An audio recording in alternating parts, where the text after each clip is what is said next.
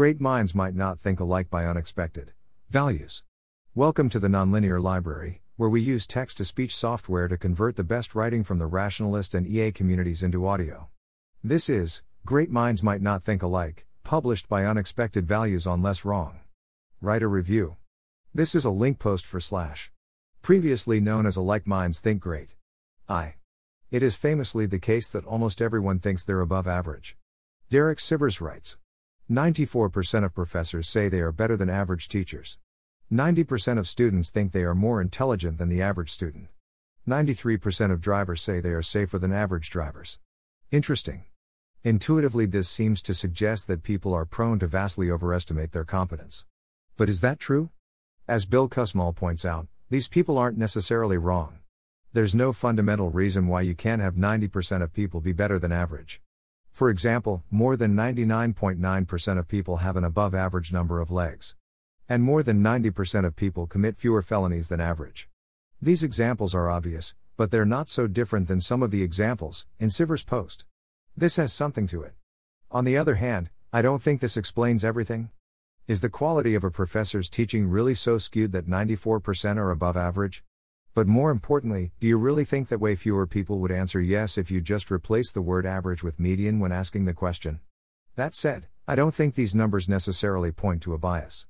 That's because the interpretation of above average is left entirely up to the person being asked. Maybe you think a good driver is one who drives safely, and so you drive safely and slowly, whereas I think a good driver is one who gets from point A to point B efficiently, and so I drive quickly but not safely. We are both, from our own perspectives, above average drivers. Put otherwise, for any skill where goodness at that skill doesn't have an objective, agreed upon measure, we should expect more than 50% of people to think they're better than the median, because people optimize for things they care about. To give a personal example, I suppose I would call myself an above average blogger. This isn't true in some objective sense, it's just that I judge bloggers by how interesting their thoughts are to me, and obviously I write about things that are interesting to me. There's no bias I'm falling for here, it's just that are you an above average blogger? Leaves above average open to my interpretation. 2. There is, however, a closely related bias that I and lots of other people have. This bias occurs when we take a situation like those above, but now create a more objective test of that skill. To illustrate with an example, suppose you asked all the students at a university whether they have an above median GPA. If 90% of students said yes, that would demonstrate a widespread bias, because unlike are you a better than the median student, here there's no room for interpretation. The way this bias manifests in me, and many others I imagine, is, I tend to underestimate the competence of people who think very differently from me. I started thinking about this the other day when I listened to Julia Galef's podcast episode with David Shor, which I highly recommend. Shor is a young Democratic political strategist, originally hired by Barack Obama's 2012 reelection campaign to run their data operation and figure out how the campaign should spend its money. Shor says, "When I first started in 2012, I was 20 and I was like, oh, I'm going to do all of this math and we're going to win elections. And I was with all these other nerds, we were in this cave. We really hated these old school consultants who had been in politics for like 20 years. We had all these disagreements because the old school consultants were like, you need to go up on TV, you need to focus on this. And we really disagreed. Put yourself in Shor's shoes, you join an operation that's being run by consultants who have no background in data, haven't looked at randomized controlled trials on different interventions, etc. You know tons of math, start reading about the RCTs, looking at poll numbers, and they point you toward really different things from what the campaign was doing. You'd probably be really concerned that the campaign was doing things totally wrong. But as Shor goes on to say, I think going back, probably 80% of the disagreements I had with these old school consultants in 2012, looking back, I think they were right. I don't want to accuse David Shor of any particular bias without evidence, but allow me for illustrative purposes to create a fictional David Shor who may or may not reflect the actual thoughts of the real David Shor in 2012. If you'd like, you can think of this character Strawman Shor, or as my own self-insertion. Suppose Obama were to ask David Shor, be honest, do you think you're better than the old school consultants at real-world reasoning? If he suppressed any false modesty, he might have said something like, well, I have a good grasp of statistics and good logical reasoning skills. Show me a trend in home ownership and I'll tell you if it's robust or just some nice-looking noise. Tell me the sensitivity and specificity of a cancer screening test and the prevalence of that cancer, and I'll tell you how likely someone who tested positive is to have cancer. Give me a spreadsheet of historical polling data and I'll tell you if you're likely to win the election. I bet the old school consultants can't do that as well as I can. So yeah, I'm better at real-world reasoning. Fair enough.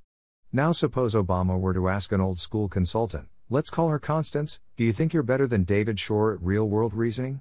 She might have said, wait, who's David Shor again? And then, oh, that quant we just hired who's fresh out of college? Listen, I understand how people think really well. Give me an opinion piece and I'll read between the lines to figure out the author's motivations. Drop me off at a party full of people I haven't met before and by the end I'll have a pretty good idea of what makes them tick. Ask me to spend 10 minutes with a swing voter and I'll tell you what things really motivate them. I bet Shor couldn't do any of these things. So yeah, I'm better at real-world reasoning. Which, again, fair enough. Neither of them are wrong, they just place a high value on different skills. The sort of real-world reasoning that is salient to Shor is figuring out how systems work by analyzing them logically and statistically. By contrast, Constance thinks of real-world reasoning as understanding how people behave. If Shor is better at the former and Constance is better at the latter, but they think of real-world reasoning in different ways, both of their replies are correct. But now, Obama asks Shor a follow-up question. So, do you think you're better than the consultants at figuring out how to spend our money so as to most increase our chances of winning? And I say, yeah, this is a great example of real-world reasoning, and I'm better at that. And when Obama asks Constance, she also says, yeah, this is a great example of real-world reasoning, and I'm better at that. In this case, if David Shor's 80% estimate from the podcast is right, Constance would have been right most of the time. It could have easily been the reverse, if Obama chose to ask about a different concrete measure. But the point is, Shor and Constance both, predictably, said they'd be better at the thing Obama asked them about. I would guess that this sort of reasoning happens a lot. In concrete terms, a person, call her Alice, forms a heuristic, I am good at X, where X isn't perfectly defined. I am good at real-world reasoning, I am good at driving, I am a good math teacher. She forms it because she's good at X on a particular axis she cares about. I am good at statistical problem solving, I drive safely, my algebraic geometry classes consistently get great reviews. Alice encounters a specific problem where being good at X is important, though maybe in a different form. Figuring out how to spend campaign money, getting to the airport really quickly, teaching young kids arithmetic. Alice pattern matches the problem as an instance of X, thinks I'm good at X, and, this is the fallacy, concludes I'm good at this problem. Shor and Constance are both good at real-world reasoning, but in different ways. If they both end up committing this fallacy, the end result is that each of them thinks they are better than the other at the concrete problem at hand, spending campaign money. More generally, misapplying heuristics in this way would lead you to overestimate the competence of like-minded people, who are good at X along the dimensions you value, relative to those who think differently. The last thing I want to say here is, from personal experience, I'm pretty sure that overestimating the competence of like-minded people, if you want a concept handle for this bias, may I suggest a like minds think great, actually happens. But why do I think that the mechanism I just proposed is the right explanation? Well, I don't think it's all of the explanation, I can think of other plausible mechanisms too, but I would speculate that it's part of what's going on, if only because I'm pretty sure that my brain often makes the sort of mistake I outline in steps 1 through 3. 3. It might be inconvenient that Shor and Constance underestimate each other's competence, but the problem runs deeper. If this bias were the entire problem, the two of them could have laid out their arguments, judged the relative merits, and resolved the disagreement over campaign spending. The deeper issue is that Shor and Constance have different ways of thinking about the world, so resolving this disagreement is really tricky. Shor is inclined to distrust Constance's reliance on intuition and past experience, and Constance is inclined to distrust Shor's reliance on statistical methods. Like many smart people with different ways of thinking, they're likely to talk past each other. But, they're on a team together. They have to come to a decision. How are they supposed to do that? First, both Shor and Constance could stand to be a bit less confident. If only because the previously discussed bias is a real possibility, they should both entertain the notion that the other is right and they are wrong. From there it isn't too hard to strike some sort of balance between the two approaches. But, striking some arbitrary, maybe 50-50, balance isn't great either. If Shor could have figured out back then that Constance was right 80% of the time, they would have been able to allocate Obama's resources much better. So it's truly important for them to really figure out who's right. And for that, they need a really important sort of person. The more I think about it, the more I believe that this is an utterly crucial role for some members of society to fill. This role is the translator. Edit, Kelsey Piper independently coined the same word for the same concept in 2015. 4. In June, when Scott Alexander put his blog on pause over a possible New York Times article that would reveal his real name, outrage erupted on Twitter. The vast majority of comments were supportive of Scott and called for the New York Times to withhold his name from the piece. But I also saw some criticisms of Scott, of which one stuck out to me. It went something like this. Scott Alexander's blog is really overrated. People seem to think he's really insightful, but as far as I can tell he just takes really obvious concepts and explains them in an unnatural, convoluted way. I dismiss this critique as obviously wrong. At the time, Scott's essays were consistently enlightening, fitting different pieces of the world together like a jigsaw puzzle, helping me understand the world better. Some examples. I can tolerate anything except the outgroup, which made me understand why people often get much more upset at those with a slightly different opinion than at those who are completely opposed to everything they believe in.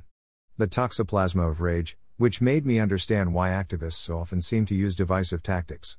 Right is the new left, which gave me a model of how beliefs interact with social status, and also gave me a model of how fashion trends work, something I previously had no conception of at all.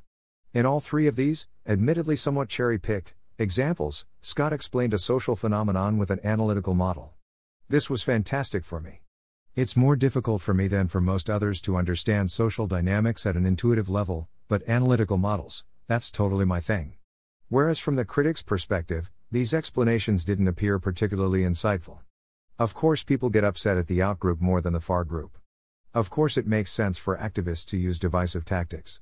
Of course changes in fashion styles are the result of a status game.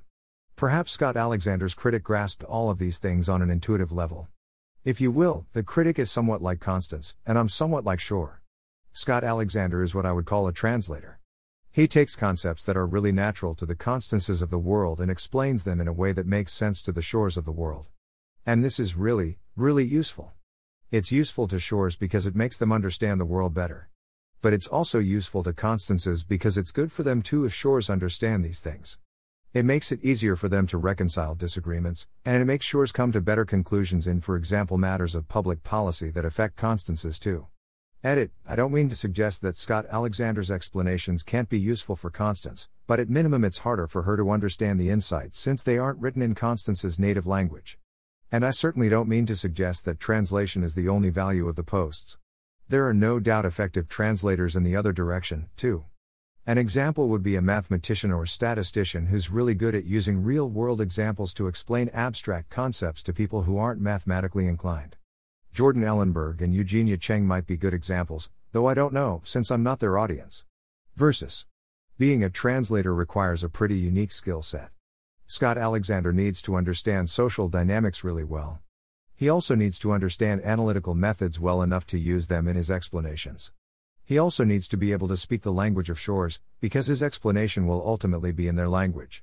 Think in terms of language-to-language translators. To translate really well from language A to language B, you need to be masterful at A, to understand all the subtleties of the meaning, and also at B, to convey that meaning while preserving those nuances. That's why good translators, in both senses, are so rare. But because there are so many Shors and so many Constances in the world, translators are really, really important. Having translators would have given David Shor and the consultant an opportunity to figure out which of them was right, or at least come closer to an agreement. Let me give an example of what a Constance to Shor translator could have said. Constance's intuition that Obama should use a slogan that highlights his position on economic issues comes from her work in the 1990s, when there were lots of persuadable voters and you could measure effects of candidates' speeches in real time. From that time period we have lots of examples of economic issues playing better for Democrats than cultural issues. Now, times have changed, and these effects have gotten smaller as the number of persuadable voters has diminished, but the what persuades undecided voters hasn't changed prior is a reasonable one to start with. Now, your data should make us update toward considering the alternative more effective, but given the messiness of our data and the small effect sizes, I would argue that we should mostly stick to our prior. How do I know that this would have been the right thing to say? Because in the podcast, this is how David Shor currently explains why the old school consultants ended up being right. It would have been really useful for Shor to have this sort of explanation at the time. But, I theorize, there wasn't an effective translator. This is no surprise, as I mentioned, translators are few and far between, but this example goes to show how useful a translator can be. Vi. I'll conclude by noting that while I talked specifically about translators between analytically minded and socially minded people, translators can exist and are extremely useful between any two groups of people who think really differently. Some examples. Translators between different ideologies. Liberals and conservatives not only have different beliefs, they reason about political issues totally differently. They have different notions of fairness and justice, different models of society, etc. It's really useful to have someone who can present conservative arguments in liberal-friendly language and vice versa. A good example here, perhaps, is Bill Clinton, who was called explainer-in-chief for being able to explain liberal ideas in ways that appealed to conservatives. Translators between different cultures. People from different cultures are often brought up to see the world in different ways, and translators are important for bridging cultural divides. Translators between different socioeconomic classes. We often talk about a disconnect between coastal elites and non-elites. In fact, this is, probably correctly, pointed to as a major source of political polarization. Effective translator could bridge this divide, perhaps decreasing polarization, or at least slowing its increase. Fostering mutual understanding is really important for social cohesion and for truth-seeking. Doing this between two people who have similar thought patterns is relatively easy. Helping Republicans understand Democrats, economic elites understand Middle Americans, Shores understand Constances, that is hard. For that, you might just need a translator. 1.